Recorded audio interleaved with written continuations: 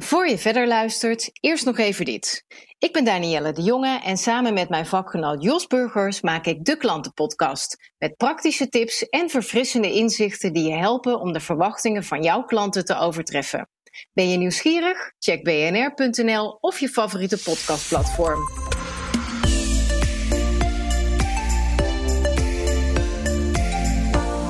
Welkom bij de podcast De Werkprofessor. De podcast waarin we recent wetenschappelijk onderzoek over menselijk gedrag bespreken waar je meteen je voordeel mee kan doen. Mijn naam is Wendy van Ierschot en onze werkprofessor van vandaag is Marielieke Engbers. Marielieke, jij bent aan het promoveren, maar eigenlijk ben je al klaar, want je manuscript is al helemaal af. Op hoe nemen teams eigenlijk besluiten in de RVC's, dus in de raden van commissarissen. Maar vooral over dat wat niet gezegd wordt, hoe dat de besluitvorming beïnvloedt. Welkom. Dankjewel.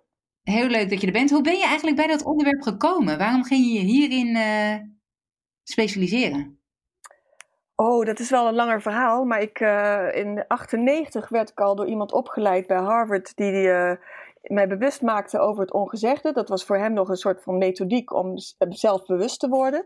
En als consultant zijn met een aantal mensen een consultancybedrijf begonnen in 2000. En toen hebben we besloten om het ongezegde ook centraal te stellen in onze manier van werken. Dus ja, wij gingen eigenlijk elk bedrijf wat wij hebben geprobeerd te helpen ook via dit perspectief hebben we het eigenlijk de problemen proberen op te lossen. Leuk. Nou, we gaan er zo direct dieper op in. Hoe we kunnen zorgen dat we erachter komen wat er niet gezegd wordt en hoe we daarin beïnvloed worden. Maar ook over ongewenste resultaten en dat we eigenlijk als leiders veel te weinig feedback meer krijgen. En ik ga daar natuurlijk zelf op reflecteren als ondernemer. Maar vandaag hebben we ook een echte ondernemer nog mee aan tafel en dat is Bas Beek. Bas, welkom. Dankjewel. Ja, 17 jaar geleden zette jij Compa Nanny op, kinderopvang. Jullie hebben 31 locaties, 2 landen, 1000 man in dienst. Behoorlijk bedrijf. Herken je dat een beetje over dat niet gezegde en voel je dat wel eens? Dat je denkt van ja, wat speelt er nou eigenlijk en hoor ik nou wel eigenlijk alles wat er speelt in mijn bedrijf? Ja, absoluut. Daarom kijk ik ook heel erg naar lichaamstaal van mensen. Je ziet hoe mensen kijken, je ziet hoe mensen bewegen. En we hebben een bedrijf met alleen maar mensen. We hebben geen machines, geen voorraden, geen distributie. Dus bij ons is het zo ontzettend belangrijk dat daar zijn we best wel ervaren in geworden. En ik erken het belang ervan, absoluut. Ja, nou, voor de luisteraars is het misschien goed om te weten dat we weer op afstand opnemen, omdat we dit opnemen in het coronatijdperk. Dat betekent dat er soms misschien een klein geluidsdingetje in zit wat minder prettig is. We moeten het ermee doen en de inhoud hiervan heeft weer heel veel relevantie voor deze tijd. Marielieke, als ik aan jou ga vragen, hè, we zijn op zoek naar 3 tips waarvan we weten door wetenschappelijk onderzoek, dit is relevant voor ondernemers, maar wat we eigenlijk te weinig gebruiken. Als ik jou zou vragen, wat zou jouw eerste tip zijn of wat komt uit jouw onderzoek waarvan je denkt, ja, dit is echt van belang, wat zou dat dan zijn? Nou, ik denk dat we heel erg makkelijk praten over hoe het zou moeten, ook heel erg makkelijk theoretiseren. Maar dat de kunst is om in het micromomentje, dus wat wij hier, nu jij en ik samen doen, samen met Bas, dat daar al zoveel gebeurt ongezegd en dat je daar even bij stil moet staan. En dan is de vraag die weinig gesteld wordt, is wat denk ik en voel ik, maar zeg ik niet? En wat is de betekenis daarvan? En alleen die vraag, of ook de tweede vraag is, wat denk ik dan die ander dacht en voelde, maar niet zei in dat moment? Daar stil bij staan, dat doen we heel erg weinig, terwijl daar ontzettend veel al, als je daarover reflecteert, al ontzettend veel antwoord geeft op heel veel vragen die je hebt. En waarom doen we dat eigenlijk niet? Want ik ga dat natuurlijk invullen. Ik denk, ja, dat doen we niet omdat we er geen tijd voor hebben. Of omdat ik denk, ja, weet ik veel wat die ander denkt en voelt. En ook een beetje denk van, ja, dat moet jij lekker weten, bij wijze van spreken. Zijn er dingen die je hebt gevonden waarom we dat weinig doen? Nou, het is meer, we moeten in het moment reageren, want je kunt niet altijd voorbereid zijn. Hè? Dus je kunt een deel voorbereiden en dan ga je in een gesprek zitten. En in dat gesprek gebeuren altijd onverwachte dingen. Dus we hebben het ook nodig om in feite in het moment te kunnen reageren, heb je aannames nodig. Dus die zijn ook heel erg functioneel. Hè? Dus ook als je auto rijdt, moet je dat op de automatische piloot kunnen doen. Want je kunt niet continu nadenken. En daarom heb je dus aannames die jouw gedrag drijven. En die zijn ook vaak goed. Maar als er iets gebeurt wat jij niet verwacht in het moment, dan is het de vraag of jij je aannames ter discussie stelt. Of dat je dan denkt van nou ja, nee, dat ligt niet aan mij. Het ligt aan die ander. Want ik ben goed voorbereid. Ik weet hoe het zit in de wereld. Dus als die ander een beetje vervelend reageert, dan ligt het aan die ander en niet aan mij. En dan wordt het spannend, want wat doe je dan in dat moment? Dan zijn we blijkbaar geneigd om, wat ik al zeg, schuld bij de ander te leggen. In plaats van te denken, goh, misschien is mijn aanname, mijn onderliggende aanname waar ik niet bij stilsta, misschien is die toch niet zo goed. Dat is tegennatuurlijk bijna. Precies. Oké. Dus wat je eigenlijk zegt is van, we moeten die aannames die we hebben over wat we denken dat een ander voelt of vindt, en ook wat we zelf doen, die moeten we meer bespreekbaar maken.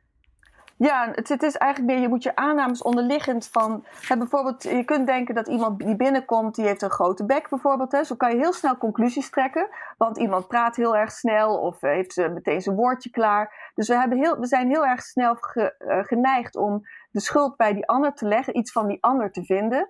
En dat heeft vaak te maken dat jij aannames maakt over wat normaal is, maar die aannames zijn helemaal niet altijd normaal. Hè. Dus het is altijd een kleuring vanuit jezelf.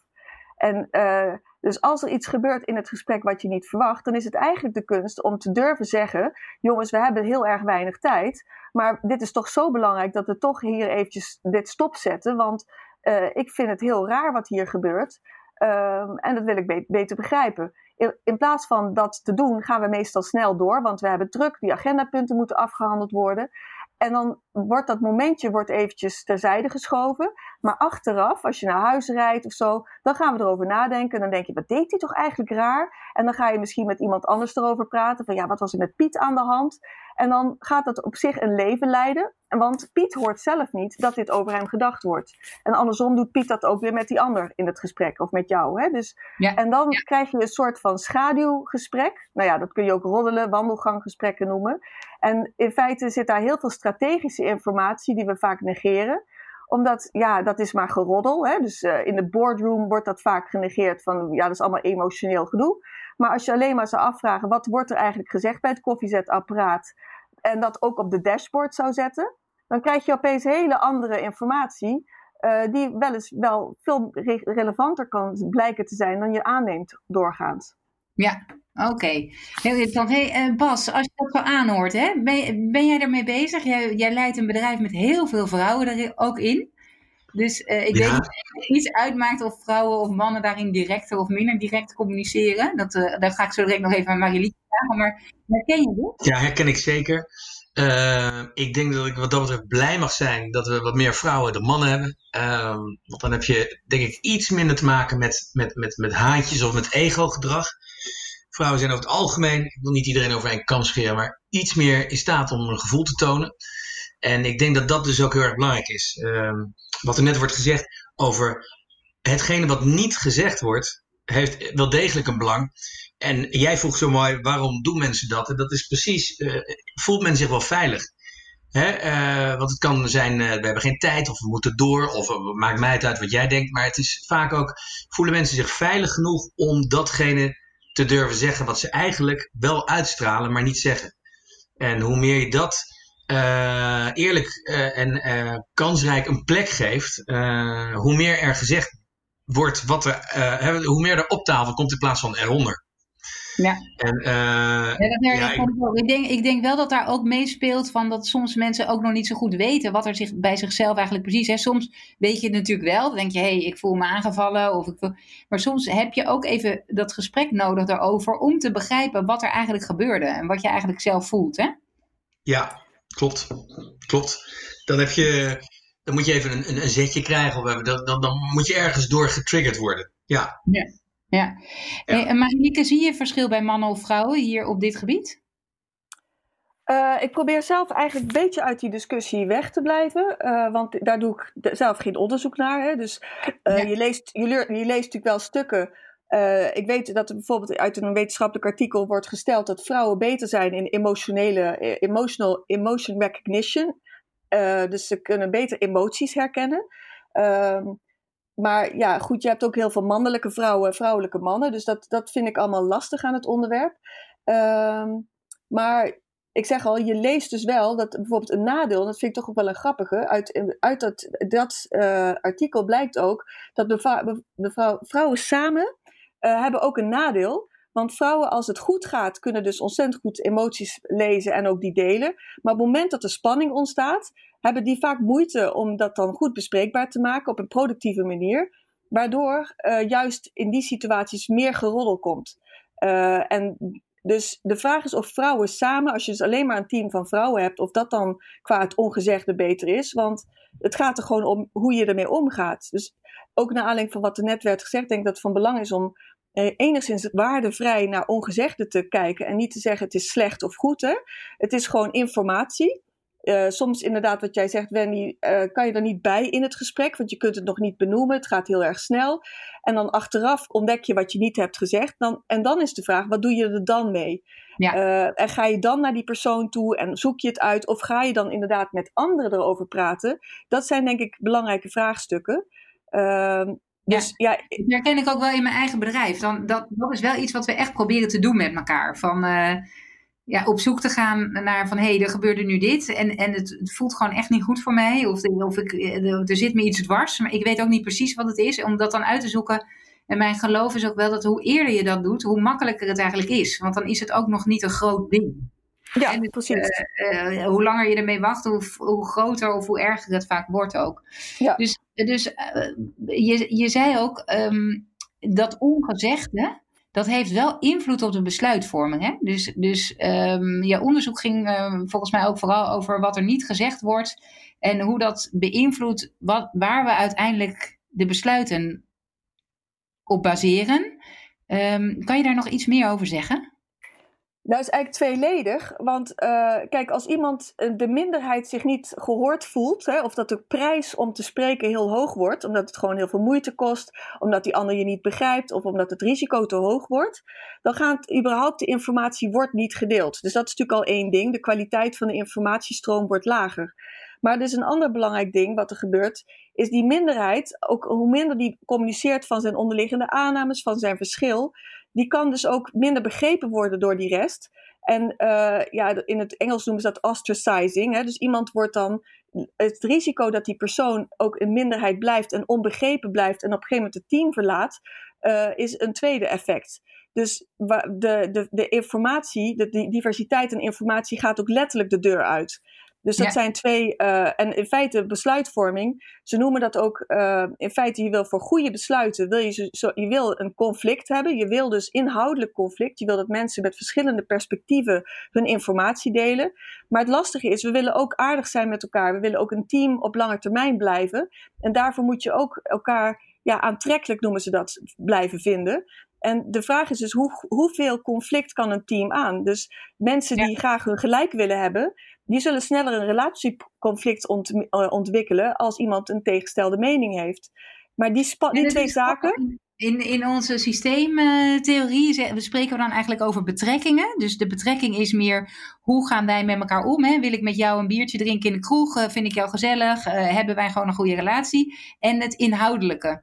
En inderdaad, op het moment dat de betrekkingen goed zijn, of wat jij dan zegt van die relatie, dan kan je ook veel meer van mening verschillen eigenlijk om daaruit dan iets beters te krijgen. Omdat we ook het interessant vinden wat de ander te zeggen heeft. Als je een goede relatie hebt, denk je ook van, goh, waarom denk je daar zo anders over? Terwijl als ik jou toch eigenlijk een dwarsliggend iemand vind, of denk jij bent het nooit met me eens, dan ga ik ook helemaal niet op zoek naar elementen in jouw verhaal die wel goed zijn om mee te nemen in mijn eigen perspectief. Ja, en je selecteert natuurlijk meestal, dat is natuurlijk ook onze neiging om toch onbewust, het gebeurt veel onbewuster dan we vaak aannemen, we selecteren toch vaak mensen uit die dezelfde waardesysteem hebben, of die je aantrekkelijk vindt. Dus er zit al een bias bij het creëren van je team. En dat is op zich ook terecht, want als je bij alles altijd maar een inhoudelijk conflict hebt, dan kan je ook bijna geen besluiten nemen. Dus er is ook wel, zeker voor ondernemers, je moet ook een beetje pragmatisch blijven. Dus als je te veel conflict creëert, dan is dat inhoudelijk en filosofisch misschien wel super interessant, maar de wereld draait wel door. Dus je moet ook ergens gewoon accepteren dat je misschien niet alle informatie hebt en toch een besluit moet nemen. Ja. Hey Bas, hoe doe jij dat bij jouw bedrijf? Richt jij je juist op diversiteit en inclusiviteit? En hoe doe je het met die onderlinge relaties die van belang zijn? Ja, grappig. Ik zat er net aan te denken. Wat wij in het begin juist hadden van die 17 jaar was die uniformiteit. Dus juist meer één kleur, waarbij we heel veel gas konden nemen, konden geven en heel veel konden groeien. En hoe groter we worden, hoe diverser. En gaat het veel meer om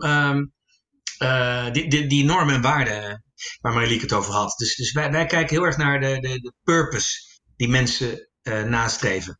En daarin vinden we elkaar. En hoe dieper die purpose is, hoe meer passie we zien, hoe automatisch meer je ook van elkaar kan hebben. Want je weet dat je toch wel uiteindelijk op hetzelfde uitkomt. En dat bindt gewoon. Daardoor kan je veel hebben, merk ik. Ja, dat kan ik me ook helemaal voorstellen, inderdaad. Ja, dus daar komen dan weer onze core values naar boven. Hè? Van, we moeten op bepaalde values moeten we hetzelfde zitten, maar we kunnen wel heel erg van mening verschillen inhoudelijk. En daar zou je dan juist die diversiteit in kunnen opzoeken. Oké, Marieke, dus we hebben hem. Hè, het eerste is, ga op zoek naar het ongezegde. Hè? Denk regelmatig, wat voel en denk ik en zeg ik niet. En wat denk ik dat de ander voelt en denkt en wat zegt diegene niet. En om dat boven water te krijgen, om te zorgen dat je verschillende bronnen van informatie krijgt en ook zorgt dat het juist mensen het interessant vinden om dat te delen met elkaar. Mm-hmm. Je hebt ook al gezegd als tweede tip van juist als we een ongewenst resultaat behalen, dan zijn we geneigd om de schuld bij anderen te leggen in plaats van om die bij onszelf te pakken. En ik vroeg me daar nog af, ligt dat niet ook aan dat je misschien niet de juiste informatie krijgt over wat de invloed van jezelf is op dat besluit? Ja, dat is zeker een probleem, want daar zit ook een blinde vlek. Je krijgt heel vaak in dit soort onderzoeken, krijg je te horen wat die ander denkt dat die ander dacht. Maar wat men onderschat is wat de invloed is van wat je zelf niet zegt. Dus dan zeggen ze bijvoorbeeld, ja, ik vind respect heel erg belangrijk. Maar dan vergeten ze, en dan zeggen ze, ja, respect is dat we transparant zijn. Maar dan zeg ik van, ja, maar kijk eens hoeveel je zelf niet hebt gezegd. Dus hoe transparant ben je zelf? En daar vergeten we wel eens naar te kijken. En anderen zullen niet snel tegen jou zeggen, goh, weet je, jij vindt respect zo belangrijk, maar jij zegt niet alles wat je denkt zelf. Weet je wel? Dus het vinden mensen heel spannend om jou in feite op iets wat je heel belangrijk vindt en wat je ook vaak etaleert, hè, om jou daarop aan te spreken.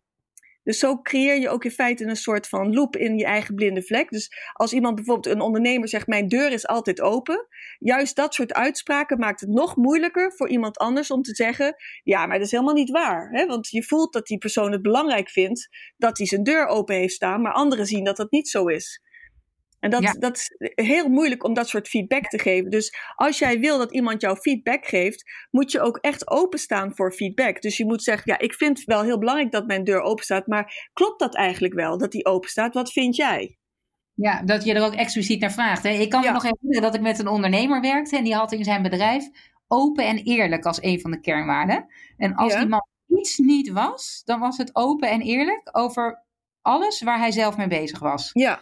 En dat kon ook vaak niet, hè? Dus dit is geen verwijt. Maar soms ook wel. Dat je dacht van ja, het is onzeker, het is onduidelijk waar we naartoe gaan. Waarom zeg je daar niet iets meer van? En dan zag je ook dat die kernwaarde gewoon nauwelijks werd nageleefd. Want mensen dachten ook van ja, open en eerlijk, leuk en aardig. Maar als ik dat ben, dan krijg ik of een draai om mijn oren. En ik hoor helemaal niet waar die ander mee bezig is. Dus dat herken ik ook wel. En terwijl ik wel denk dat diegene oprecht dat echt belangrijk vond. Ja, dat denk ik ook. Dus het is echt een blinde vlek daarom zijn eigenlijk ondernemers en de bazen van bedrijven, zal ik maar zeggen, heel erg kwetsbaar. Want die hebben vaak vergeten ze hoe kwetsbaar het voor anderen is om die feedback te geven, maar die willen ze best wel. En soms willen ze het eigenlijk helemaal niet. Maar in tweede instantie denken ze, oh, iemand had wel gelijk, maar in de eerste reactie gaf iemand dan een verkeerde reactie. Waardoor die dus de toekomstige feedback ook heeft gesmoord. Snap je? Want mensen zoeken bewijs dat een ondernemer of zijn baas of leidinggevende ook werkelijk feedback wil. En je kunt dat heel snel fout doen. Dus het enige wat je daaraan kan doen is dat je in ieder geval bewust bent van dit hele fenomeen en daar ook echt actief op reflecteert. Ja, Bas, heb jij er nog vragen over? Of heb je zelf een ervaring met hoe mensen aan jou feedback geven? Ja, maar ik deel helemaal de mening hoe belangrijk het is dat je dus de transparantie, dat je de waarheid boven tafel krijgt. En dat dingen die er spelen, dat je die te zien of te horen krijgt. En ik kan me nog herinneren dat ik heb gewoon mensen in de organisatie los van elkaar gevraagd van verschillende lagen. Van goh, kan je mij de komende maanden eens helpen met hoe ik me beweeg in de organisatie? Kom ik duidelijk over? Wat denkt men? Moet ik hier aan werken? Wat weet ik niet? Wat zijn blinde vlekken van mij? En dat heeft best wel geholpen. Heb je dan ook wel iets gehoord wat echt pijn heeft? Want ik vind dat soms... Ik denk dat ik heel open ben, hè, maar ik vind het toch altijd ook moeilijk om weer te horen. Weet je wel? Dat je denkt, oh ja, ik dacht dat ik daar beter van moest worden, maar het is dus toch nog niet zo. Ja, nee, zeker. Je moet ook wel echt dan kritiek kunnen weerstaan. Of we kunnen ontvangen, laat ik het zo zeggen. Dus ik kreeg echt te horen dat ik veel te laat reageerde op dingen. En dat mensen daardoor dachten, nou, ben je bij Bas toch niet aan het goede adres. Dat duurt zo lang. Ja, dat is wel even slikken, weet je. Dus daar ben ik echt mee bezig gegaan. Van, dat kan niet. Ik moet een reactietijd hebben van binnen een paar dagen, wat dan ook. En zo nog wel meer dingen. Maar het helpt wel. Als ik dit niet had gedaan, ja, was ik nog steeds in hetzelfde gangetje blijven lopen. Ja, precies. We ontwikkelen ons daar ook natuurlijk voor. Ja. En hoe meer wij ons als ondernemers ontwikkelen, daarvoor is deze podcast ook, hoe beter onze bedrijven zich natuurlijk ontwikkelen uiteindelijk. Hè? Want wij zijn een soort van de funnel waar toch een hoop doorheen gaat. Maar kan ik dan hier nog iets over zeggen wat wel misschien interessant is? Als je naar oudsher, ik weet niet of wij nu in een andere tijdperk zitten, maar van oudsher wilden wij leiders die zelfverzekerd waren en het ook wisten. We wilden ook adviseurs die zelfverzekerd advies geven en nooit twijfelen. Als wij dat als maatschappij wensen, dan maken we het ook best wel moeilijk om in feite dat ongezegde te gaan delen. Want dan denken we ook in termen van goed en fout en iemand is kwetsbaar of heel zelfverzekerd.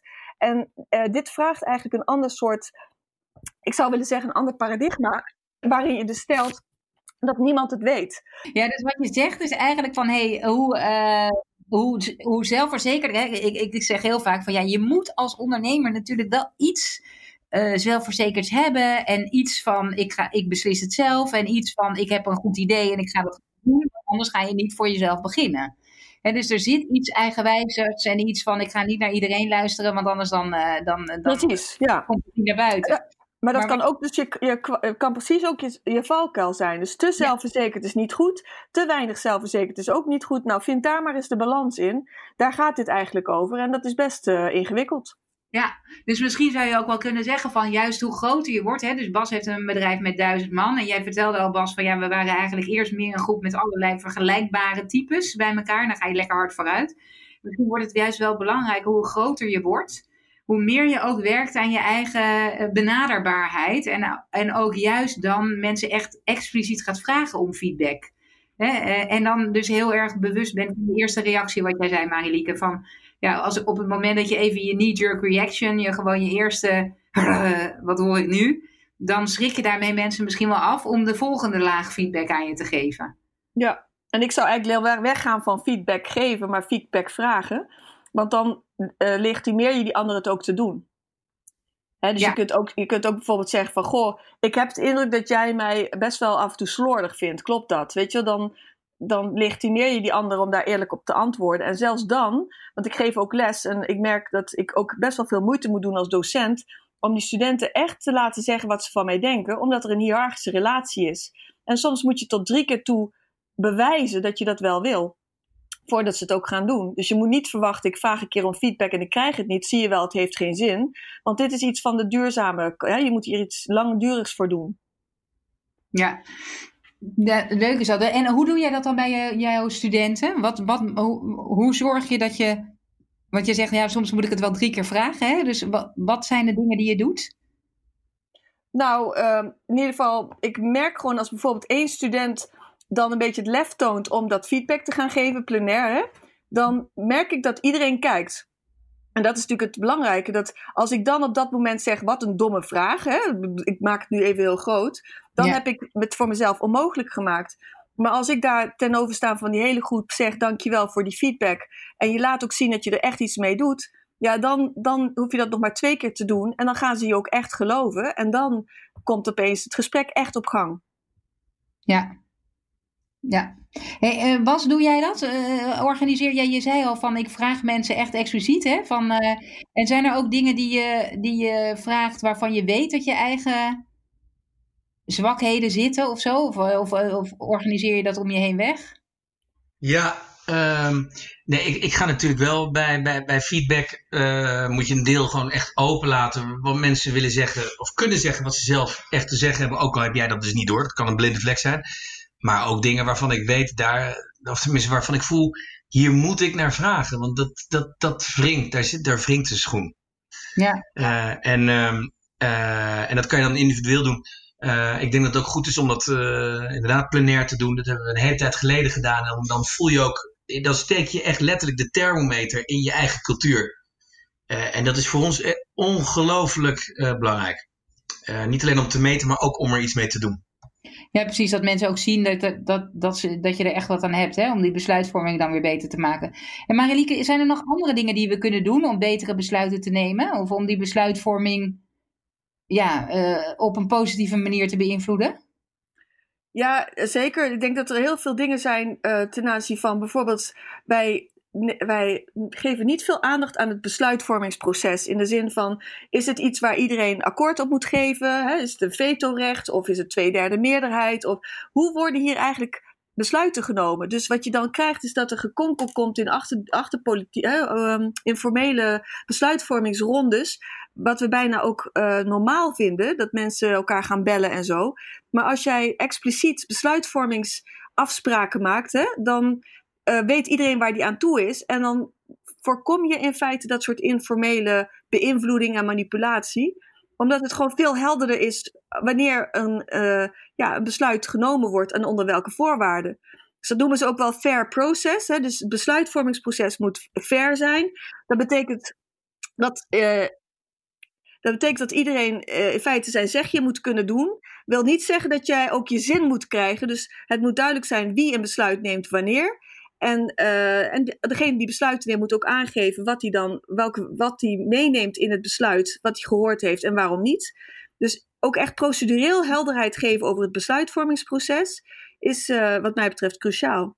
Ja, het doet mij denken aan die lessen die je krijgt in het begin als je vergaderingen gaat leiden. Dan krijg je zoiets van, je moet de agenda van tevoren maken en dan moeten daar de agendapunten op staan en dan moet erbij staan, dan gaan we hier een besluit opnemen, is dit ter informatie. Nou, ik heb dat soort trainingen vaker gedaan, maar in de praktijk toch nooit toegepast.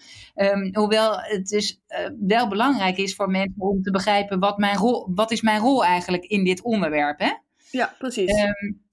Maar weet jij waarom het zo moeilijk is om ons daaraan te houden? Of om echt die goede voorbereiding te doen? Of om dit bij ons te houden? Het is niet dat we dit niet weten, maar we doen het gewoon niet. Nee, maar ik merk, ik probeer het dus nu ook echt, als ik adviseur ben, ook echt toe te passen. Hè? Alles wat ik ook de afgelopen jaren nog geleerd. Ik ben zelf niet zo van de procedures. Maar ik heb dus zelf leren waarderen wat de waarde is van die procedures. En wat ik ervaar is dat het enorm vertraagt. En daar hebben we een hekel aan. Maar wat is vertragen? Ik zeg altijd, vertragen is versnellen. Omdat als je dingen vertraagt, dan komen wel echte problemen op tafel. Maar omdat ze echt op tafel komen, moet je ze ook oplossen. Terwijl wat we normaal doen is het wegmoffelen, want we kunnen lekker dan snel doorbeuken. Maar het vervelende aan dit soort problemen, die ongezegde problemen zeg maar, is dat ze je toch inhalen. En het geeft onduidelijke processen, het geeft geroezemoes, het geeft ook energielekken in organisaties. Dus je kunt maar beter wel procedureel vertragen en helderheid over dat proces scheppen.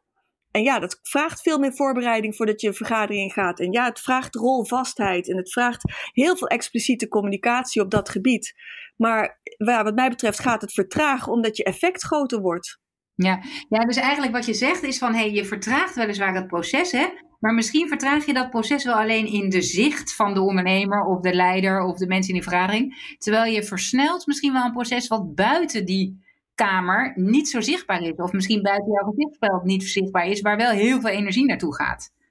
Ja, het hoeft niet eens buiten het gezichtsveld te zijn. Het kan ook echt gewoon binnen dat team kan je maar beter de problemen werkelijk oplossen en een tandje vertragen en die problemen oplossen. Omdat ze anders het hele proces continu beïnvloeden. Ik zie gewoon dat soms teams oplossingen bedenken voor een probleem wat niet uitgesproken wordt, maar voor een onderliggend probleem, dat die extra tijd die ze dan gaan plannen, die gaat eigenlijk alleen maar nog meer rotzooi geven. Dus je gaat eigenlijk van de rotzooi naar de rotzooi, omdat het de oplossingen niet de echte oplossingen zijn, maar eigenlijk workarounds. Ik weet niet of ik het nu duidelijk maak. Maar dus je niet naar de kern van het probleem gaat en daarom een soort van de symptomen aan het bestrijden bent. Ja, precies. Die het probleem alleen maar verergeren, want je weet niet meer wat de oorzakelijke probleem is. De oorspronkelijke probleem is. Heb jij daar een voorbeeld van, Bas? Herken je dat jou ook wel eens overkomen is? Ja, vaak genoeg. Wij konden heel lang over dingen praten en dan uiteindelijk het toch maar weer uitstellen. Maar als je bedoelt, ben je echt over dingen heen gestapt die je toch moest oprapen? Ja, nee, meer uitstellen dan dat we het niet erkenden. Het is niet zo dat we het... Nee, ik heb het niet meegemaakt dat we het gewoon niet erkenden. Maar uitstelgedrag, dat wel. Dat heb ik wel meegemaakt, ja. Ja. En herken je dat, Marilieke? Want inderdaad, hoe zorgvuldiger het proces, hoe meer kans je misschien ook hebt op dat je juist geen besluit neemt? Of staat dat los van elkaar? Ik weet niet of ik je vraag helemaal begrijp. Of de uitstellen hetzelfde is als het probleem. Nee, ik dacht meer van, kijk, je zou kunnen zeggen, we hadden het net over dat het proces van besluitvorming wordt wellicht een beetje vertraagd.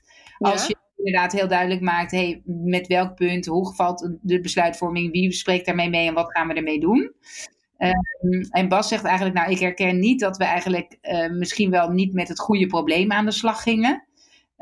Maar misschien wel dat we niet snel genoeg besluiten namen. Of dat we misschien het een beetje uitstelden. En ik zat even te zoeken van, kan je daar nog iets over zeggen? Van waar dat hem in zit. Maar dat is niet... Wat ik, misschien Wendy, wat ik net, Marilieke net zei, het is dus heel belangrijk dat een leider aangeeft in alle transparantie hoe zij of hij tot een beslissing is gekomen. Zodat je dat heel erg gestructureerd vertelt. Het zit hem altijd aan twee kanten. Hè? Het is ook dat er op het moment dat dat dan gebeurt, dat het hele team ook zegt, oké, prima.